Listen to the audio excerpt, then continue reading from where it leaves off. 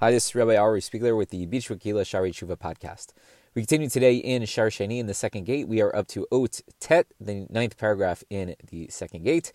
We've been discussing the 6 different ways of inspiring ourselves to engage in the tshuva process. We're in the middle of the discussion on the second way of inspiring ourselves to tshuva, that of reaching old age. That as we get older, we should be inspired to engage in the tshuva process. And Rabbeinu Yonah said that he couldn't really explain why it is that people who get older don't engage in the tshuva process. And he suggested it's possible that they aren't interested in paying attention, or they don't really know what's good and what's bad. Here Rabbeinu Yonah explains that those who are righteous, they are the exact opposite of this. He says, V'nei anashim tzadikim v'yisharim b'libotam sha'aga lahem kilavi tabim v'achshrotam. He says, in contrast, righteous people whose hearts are upright, they live with a constant lion-like roar in their thoughts, trying always to improve on their ways. V'namu al chatam kinamat yam. And they roar like the waves of the sea, the storming sea, about their sins. And how they've fallen short in their service to Hashem. Because by doing so, by falling short in one's service of Hashem, so that person is considered a sinner who could, God forbid, accumulate a lot of guilt. For example, transgressing the more severe sins. As Chazal tell us, this is a Yerushalmi in Masachet Chagiga, Parak Aleph, Halacha Zayin. Viter Kadosh Baruch Hu al Giloi Rayov al Shvichut Damim velo viter al Avon Bitul Torah. That Hashem, so to speak, He overlooked sins of murder and illicit relations. This was during the First Temple era, but He did not overlook the sin of Bitul Torah, of wasting time that could have been used for Torah study. But what's clear is that we don't always know which Averot are worth more or are worth less, which are more severe and which are less severe, and therefore the righteous are always concerned that maybe they've fallen short and maybe even violated the most severe of transgressions, again, because we don't really know the hierarchy in full. And surely there are people who, let's say, are filled with evil, people whose the majority of their activities are al chavtzei gufam ve'avlei zmanam, that they're engaged in physical desires and wasting of time, and they don't get involved into the depths of fear, right? They don't think about how to make themselves better. Kilyotam, aleha al techad kodam, and they don't allow their souls to focus on, inspiring themselves to engage in the tshuva process. Geez, this is very poetic. And in the innermost chambers of their hearts, in solitude and at times, they don't allow time for Torah study,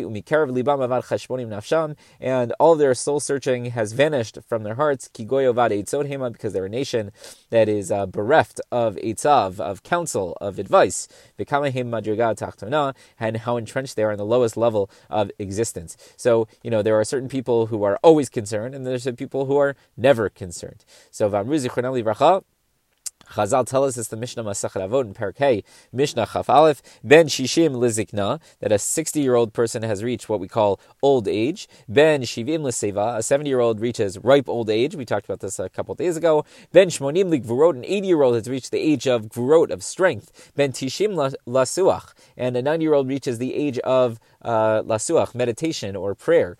Ben Me'a Kilo Avar Vatel Min Olam, and a 100-year-old is typically very, very weak.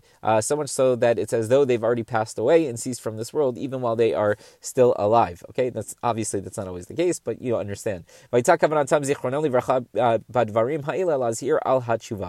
is it that the Mishnah Navo took the time to teach us all these different ages? So again, the goal is to inspire people to engage in the tshuva process.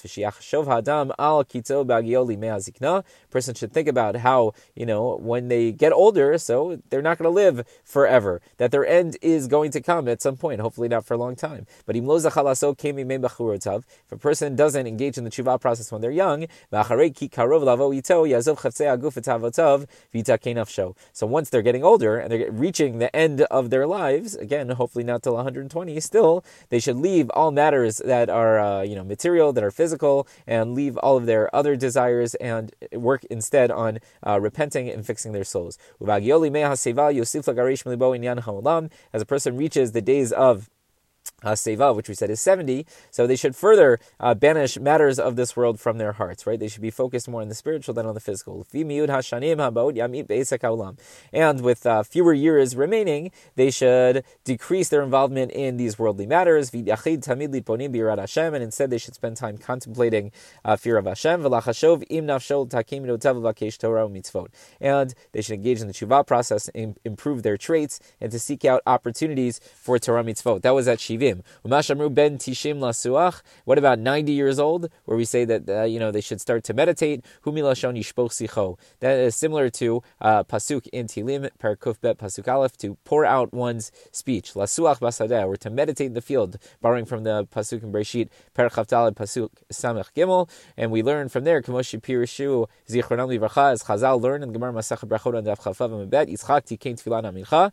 Yitzchak established the Tefillah of Mincha. Shnamar, the pasuk says, Vayetze Yitzchak lasuach basadeh, that Yitzchak went out in the field to meditate. Ki acharei shegiel letishim, once a person reaches 90 years old, ra'oi lo liot kol isko b'tfilot v'tilot Hashem v'lasiach b'niflotav. At that point, you should really just be engaged in tefillah and in tilot Hashem, praises of Hashem, and speaking about the many wonders of Hashem's world. So Rabbeinu Yonah has reminded us, people who are righteous are always worried. They're never not concerned about everything that they've done. They're worried that maybe they have fallen short, maybe they don't realize, and they've violated, God forbid, even the most severe transgressions. And then we went on to quote the Mishnah in Masechet Avot, which talks about these different ages, and how at each age we're supposed to sort of change our Avodat Hashem, change our service Hashem, but focus more on fixing our ways, focus more on engaging in the tshuva process.